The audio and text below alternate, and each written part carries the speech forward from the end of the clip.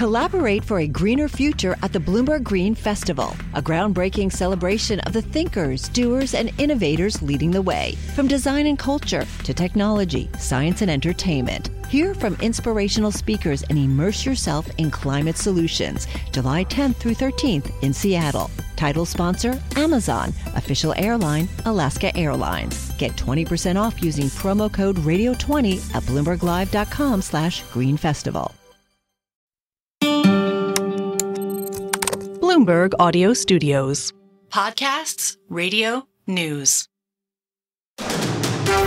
You're listening to the Bloomberg Intelligence Podcast. Catch us live weekdays at 10 a.m. Eastern on Apple CarPlay and Android Auto with the Bloomberg Business app. Listen on demand wherever you get your podcasts or watch us live on YouTube. You're listening to Bloomberg Intelligence. Alex Steele here, Paul Sweeney. And we cover all the industries and all the analysis from our fabulous Bloomberg Intelligence arm of analysts. 2,000 companies, 130 industries all around the world. And for that, we're going to focus on Paramount for a moment. That stock is down by about 4.5%. The news is that they're letting go of hundreds of employees just after an amazing number of people watch the Super Bowl on all different platforms. There's only one person that you go to for this analysis, Geetha Ranganathan, Bloomberg Intelligence analyst on U.S. media. Geetha, it's twofold, right? You have the layoffs, and then you also wind up having this amazing streaming number. Walk us through your take.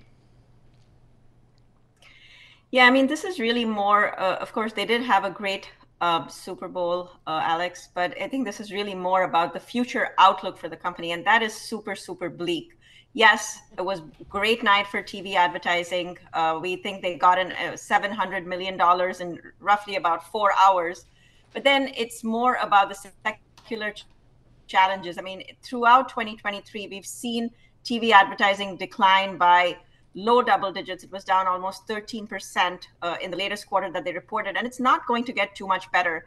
And it's not just the challenges on the TV side of the equation. For them, it's also about their streaming business. And they've made good strides, absolutely, in terms of, streaming subscribers. And again, I anticipate that they're going to have some good streaming numbers to report thanks to the Super Bowl.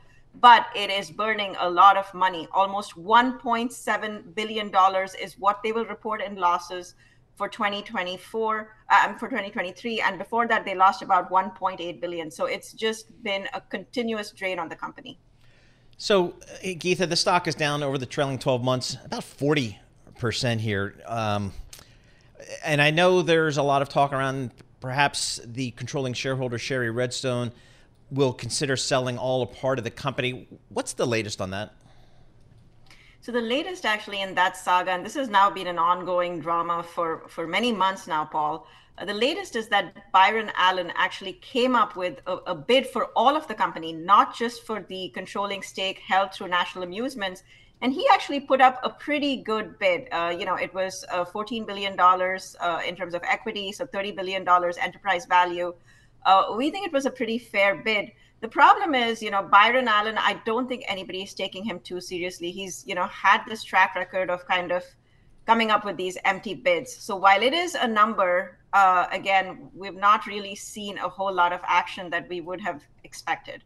So this is a totally unfair question to Paul. Let's pretend you were still an M&A banker here, investment banker. What would you be talking to Paramount about? I would say I think the best buyer here. There's a strategic buyer, maybe Warner Brothers Discovery, but both of those companies, as Geetha well knows, balance sheets are not great. I think I would be shopping into a private equity because there's still good free cash flows here, and let them deal with it. So, Geetha, what is the sense here as to? I think about Paramount, I think about Warner Brothers Discovery. I don't know. I mean, what happens to these companies? Because it just feels like, again, some of the big tech companies, they're just not big enough here, and against Netflix, they're just not big enough. What do they do? So I think Warner Brothers Discovery actually had a pretty interesting move last week, Paul, which was they banded together with ESPN, Disney, and Fox to kind of create this sports super app, which will launch in the fall. And that's one way for them to kind of protect at least some part of their linear revenue stream. Because, I mean, everybody's seeing the writing on the wall here. We're seeing cord cutting. We're seeing about 10% of the pay TV subscriber base get eroded year after year. We've already lost 30 million subscribers. So that's one good way for them, I think, to kind of control their destiny a little bit in terms of distribution. Again, remember, Paramount is not part of that bundle. So that, again, is a little bit of, a strike against them. But you bring up a good point. I think at the end of the day, we are going to have to see consolidation. Of course, as you just pointed out, there were rumors of actually Warner Brothers Discovery being interested in Paramount, but you're right. The market did not cheer for that. That would be about more than $60 billion, I think, in debt for those combined companies. So yeah, it is definitely going to be challenging, but I think consolidation is definitely on the cards. Okay, so then how does that happen? Because if like three wrongs don't make a right, and you're not going to put all the media companies together because that's going to create more problems. So is it private equity? Like, do you split up different areas of media within the company? Yeah, I think Paramount, one of the things has been, to sell it for parts, right? There are some parts of the company, the TV networks, that could be very, very attractive to private equity, as you just pointed out, because of the cash flows, right? It's still a business. It used to throw out about $6 billion in EBITDA, but it will still throw out about 4.5 to almost close to $4.8 billion in EBITDA. So again, highly cash generative. Of course, the future, flows don't look so great. But then there has been a lot of interest in the studio part of the business, right? Whether that's David Ellison with his Skydance Media, maybe somebody else, maybe even an Apple. We haven't necessarily seen any of those bids kind of come to fruition, but there definitely will be a lot of interest. But I think the one thing that we kind of have to wait to get some clarity on is definitely the regulatory environment. We've seen big tech kind of really shy away from anything too splashy. But who knows, maybe when the government changes, all of that will change as well.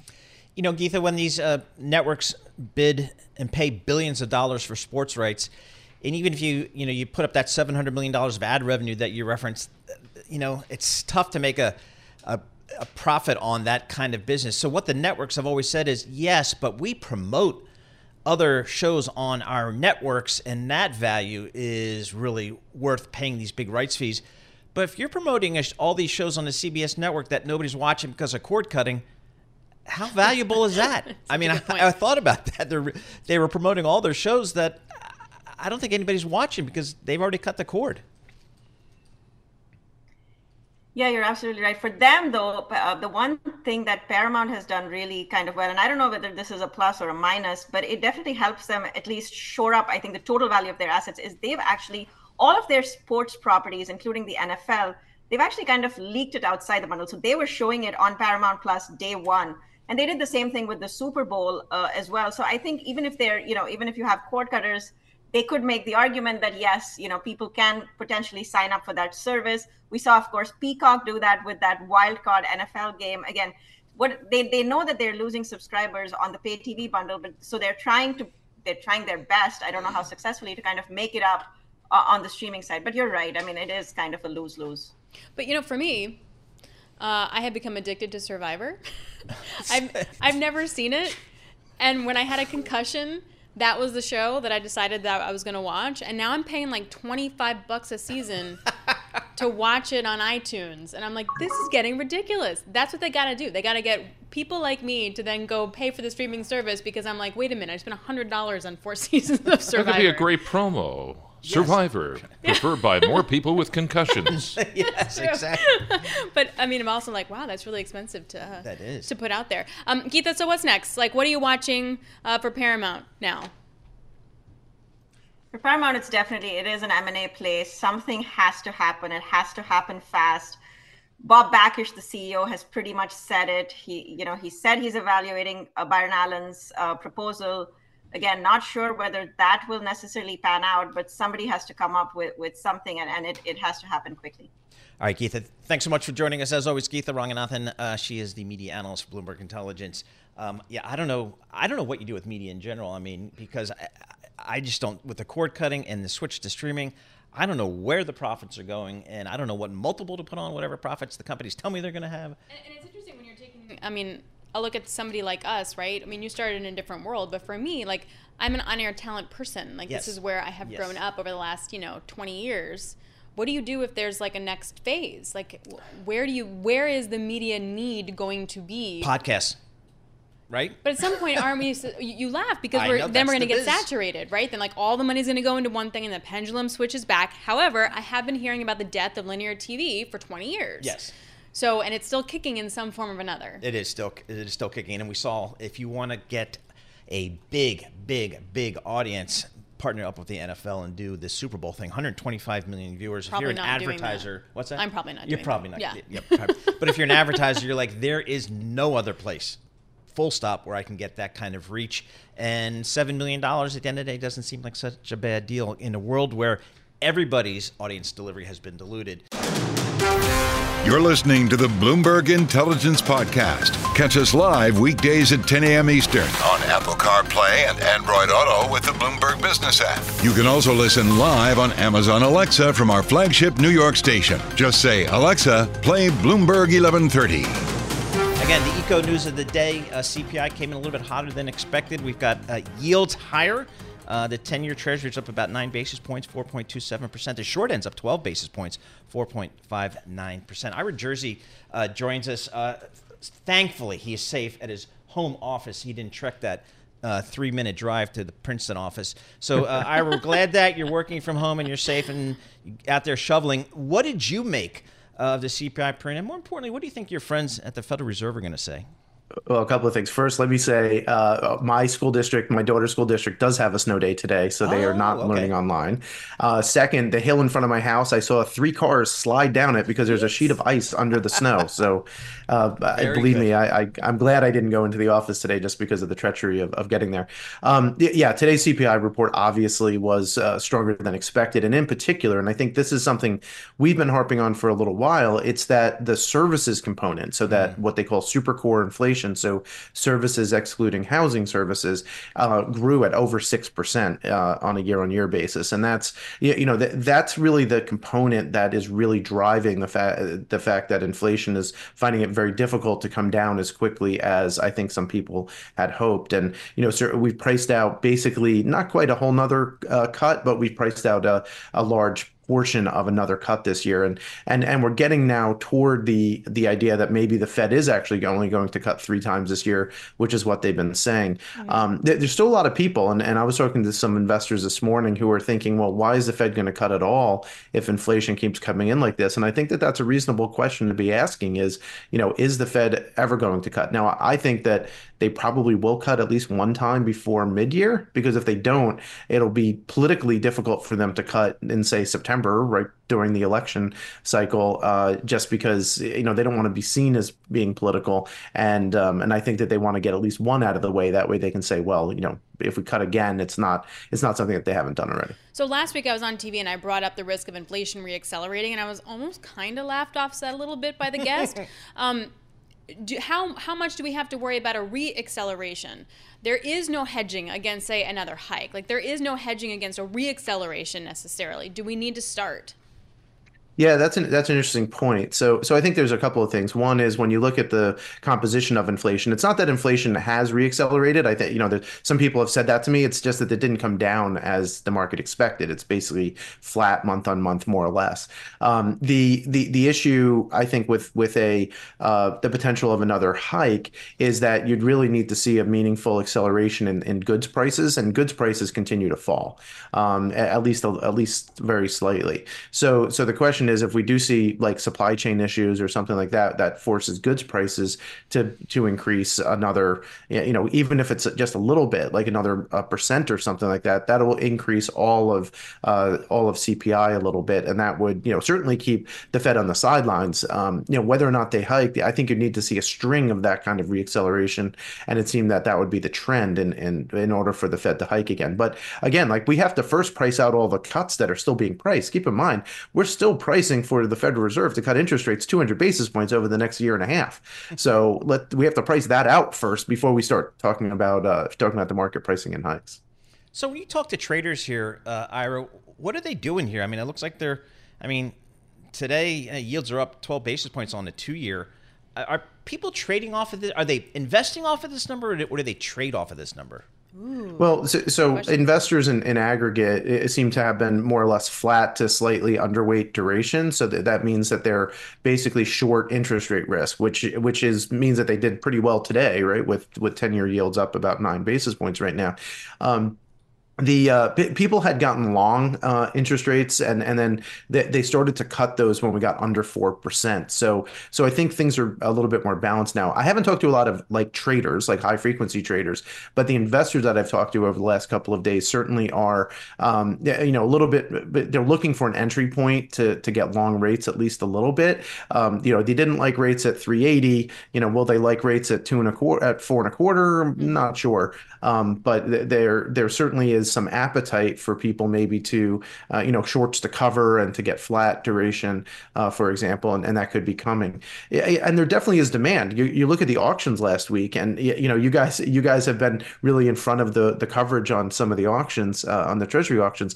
They were really good. So there is primary demand, right? Investors still want to be own Treasuries. The question is, how much do they want to own vis-a-vis the amount of supply coming outstanding, and it seems, at least today, everyone was surprised by this.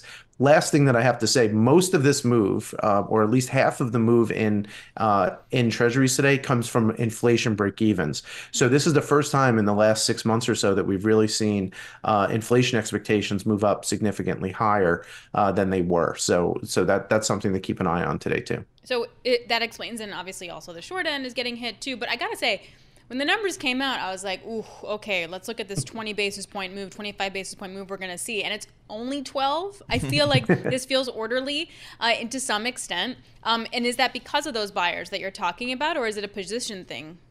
Well, keep in mind, Alex. We've priced out 36 basis points of cuts just in the last week. So we had been selling off going into today's number. So I think part of it was people, again, position squaring, people getting flatter the market. So you didn't need to see a necessarily a 20 basis point sell-off. Real yields are probably reasonably close to fair value right here. So when I say real yields, I mean the yields on TIPS, on Treasury inflation protected securities. And I've been saying, and Paul, I know I've mentioned this to you a number of times over the past couple of months, is I think that inflation expectations, so inflation break-evens, are habitually a bit too low. And I think that those do need to kind of recalibrate to the idea that, hey, maybe we'll have 3% inflation for a long period of time instead of inflation continuing to come down toward 2% like the market's currently pricing. Yep, very good. We've heard that from you before. We appreciate getting your thoughts here today. Ira Jersey, Chief U.S. Interest Rate Strategist for Bloomberg Intelligence, giving us some thoughts on the CPI data.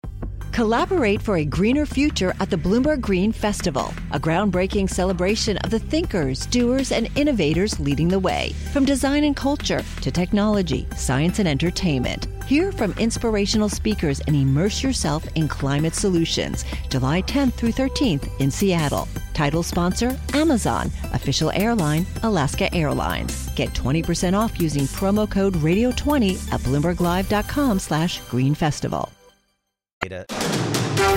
You're listening to the Bloomberg Intelligence Podcast. Catch us live weekdays at 10 a.m. Eastern on Apple CarPlay and Android Auto with the Bloomberg Business app. Listen on demand wherever you get your podcasts or watch us live on YouTube. Market's selling off today.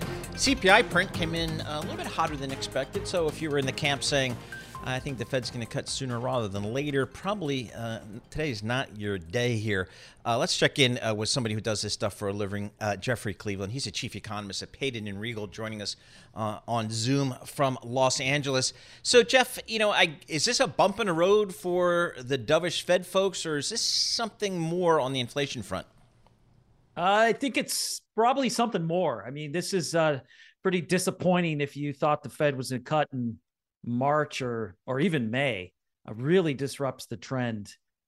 So whether you look at core CPI up 0.4% month to month, or, as the policymakers have counseled us, we've been looking at core services ex shelter.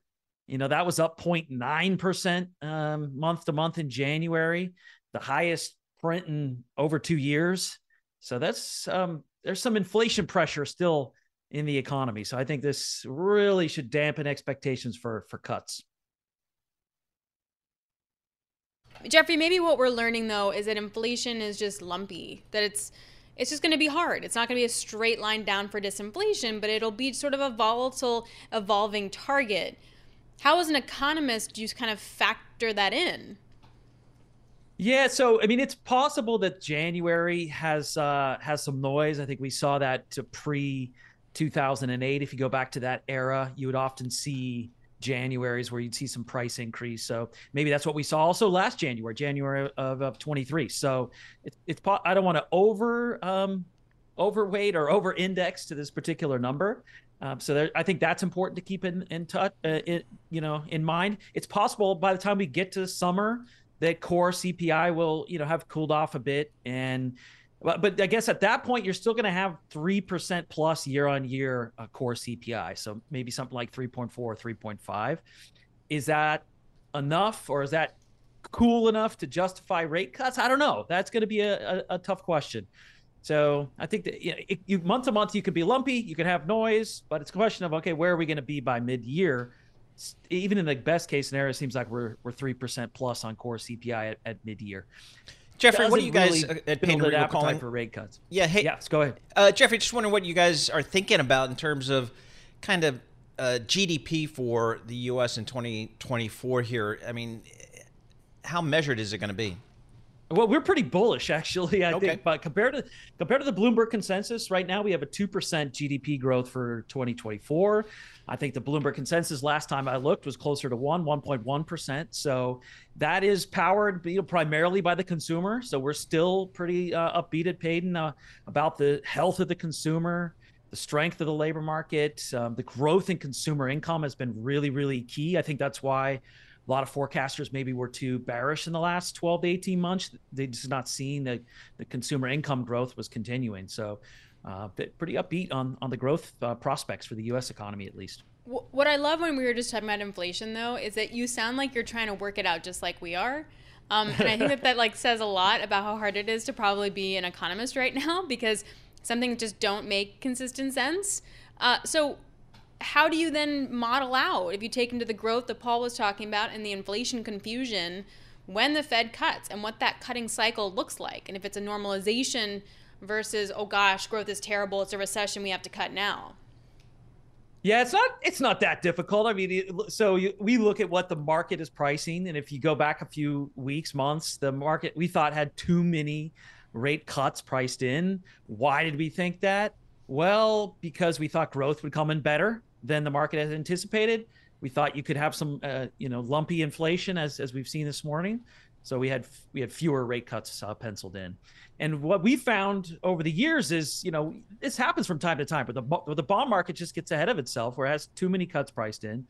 And then we can take advantage of that in portfolios by positioning a little bit more conservatively. So we weren't adding to duration and expecting that rates were going to rally here. So that's kind of how we process this information.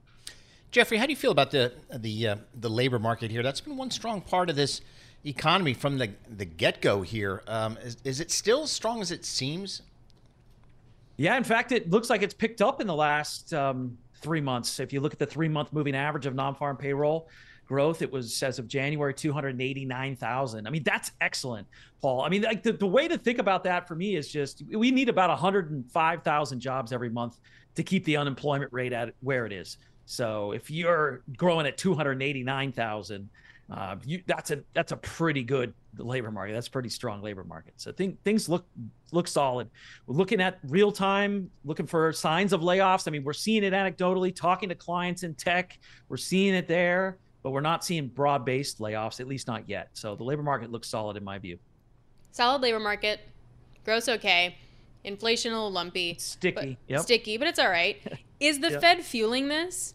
Like, is the Fed cutting cycle that we're anticipating and the looser financial conditions that have already happened, is that fueling any of this?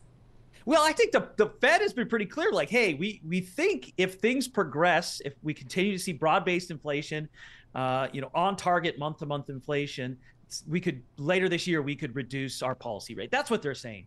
The bond market is the problem. It gets ahead of itself, saying, "Oh yeah, I mean they're going to be cutting 6 or 7 times." That was probably the easing of financial conditions. I don't really blame the Fed for that. When I listen to Chair Powell, when I listen to Christopher Waller, I think I've heard a really measured story, which is, hey, this is not a slam dunk. We're not declaring victory. We'll see how things progress over the next few months. It was the bond market. It was bond trade. I blame bond trade. It's Ira Jersey's fault. Yes. It's all that guy. Someone else. I know. I don't even. I don't want to name particular names. No, I'm kidding. All right, great stuff. Really appreciate it. Thank you very much, Jeffrey Cleveland, chief economist over at Payden and Regal. Thank you very much. You're listening to the Bloomberg Intelligence Podcast. Catch us live weekdays at 10 a.m. Eastern on Apple CarPlay and Android Auto with the Bloomberg Business app. You can also listen live on Amazon Alexa from our flagship New York station. Just say, Alexa, play Bloomberg 1130. Because it's me, now I'm going to make Paul talk about natural gas. Yes. Williams is one of the largest natural gas pipeline movers. Well, oil and natural gas. It's a midstream company. That means the pipes. It moves the stuff.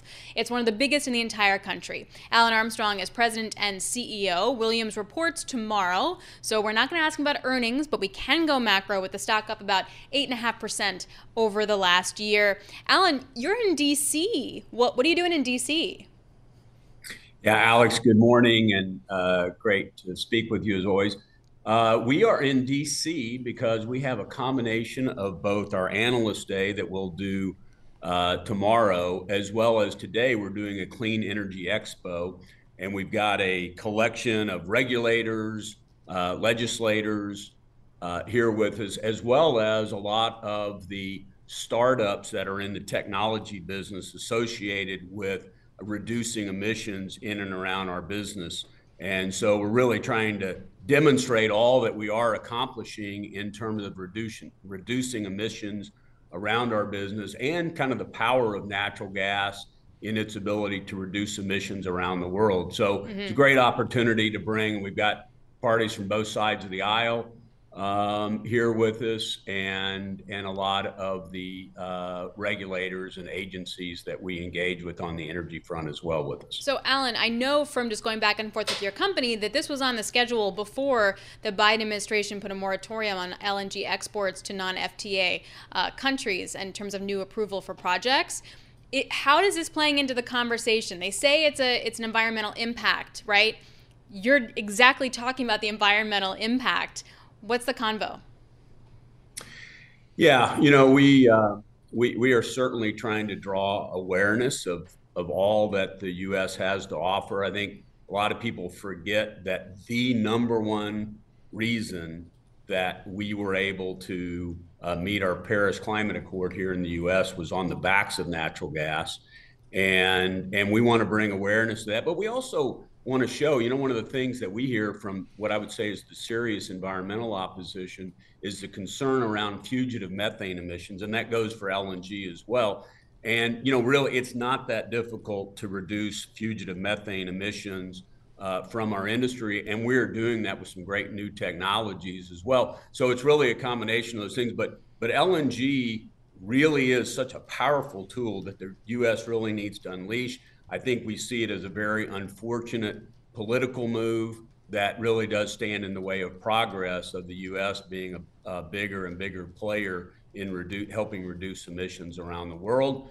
Hopefully that's all it is a political move, but it's difficult to convince our customers around the world and consumers around the world to make long-term obligations to LNG. You don't just decide 1 year to use LNG and the next year to go back to coal. You have to make big long-term obligations on the capital side to use LNG. And so it is pretty damning when our administration makes it unclear about whether or not we really are serious about continuing to provide our allies with natural gas around the world. So, Alan, unlike Alex, I am not an expert on energy, but my layperson understanding is, natural gas versus coal versus burning oil, that's a pretty good trade anywhere.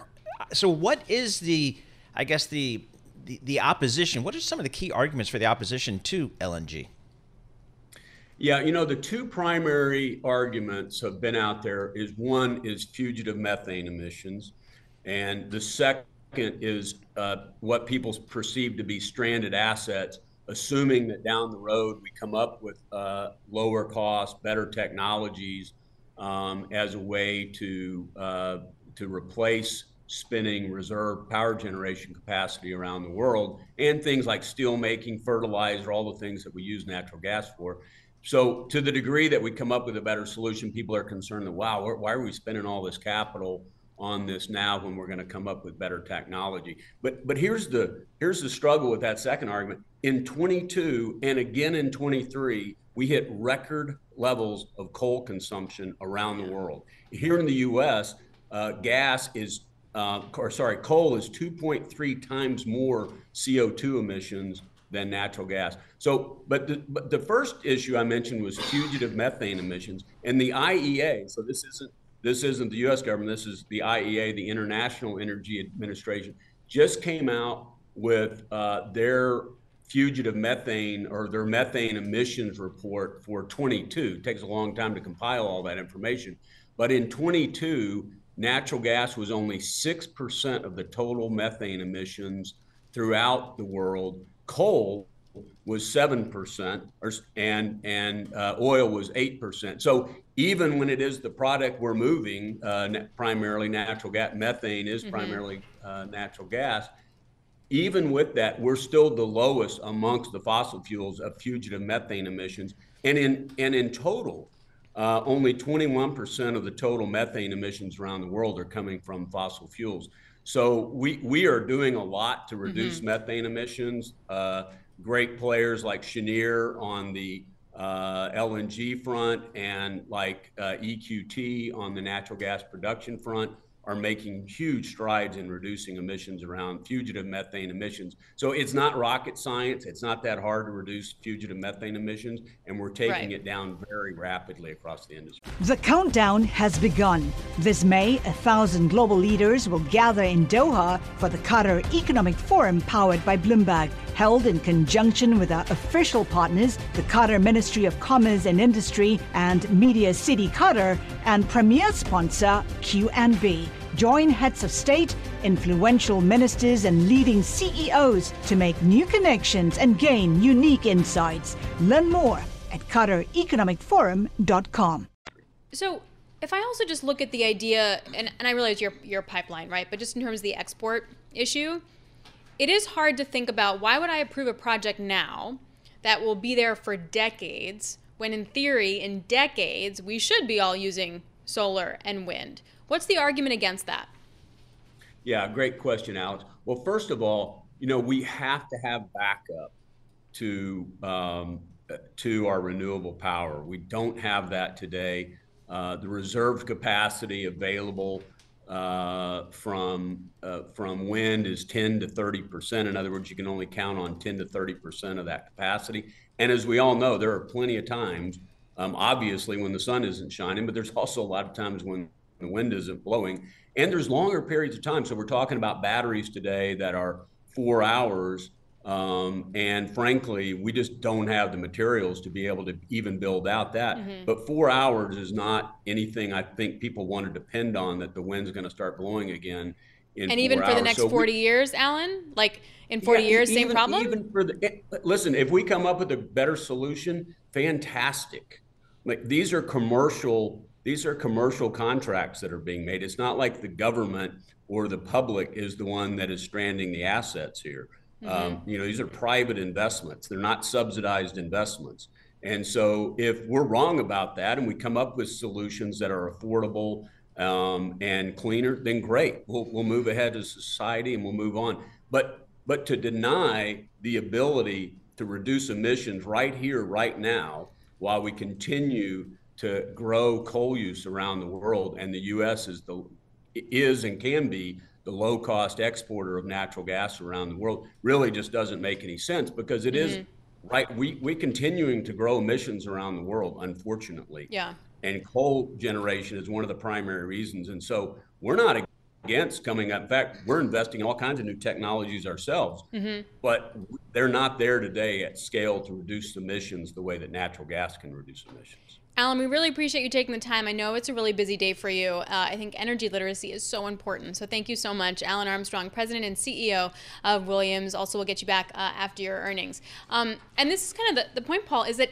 everyone can be right. I don't understand why this issue becomes so black and white sometimes, because it's very difficult. This is going to be very difficult. And you look at a country like India, right? You're going to put a bunch of solar panels. Like, I mean, how are you going to power that country? Coal, right? So what are different options aside from coal? Having that conversation is quite interesting. This is the Bloomberg Intelligence Podcast, available on Apple, Spotify, and anywhere else you get your podcasts. Listen live each weekday, 10 a.m. to noon Eastern on Bloomberg.com, the iHeartRadio app, TuneIn, and the Bloomberg Business app. You can also watch us live every weekday on YouTube and always on the Bloomberg Terminal. The countdown has begun. From May 14th to 16th, 1,000 global leaders will gather in Doha for the Qatar Economic Forum powered by Bloomberg. Join heads of state, influential ministers, and leading CEOs to make new connections, gain unique insights, and uncover valuable opportunities in one of the world's most rapidly rising regions. Request your invite for this exclusive event at QatarEconomicForum.com.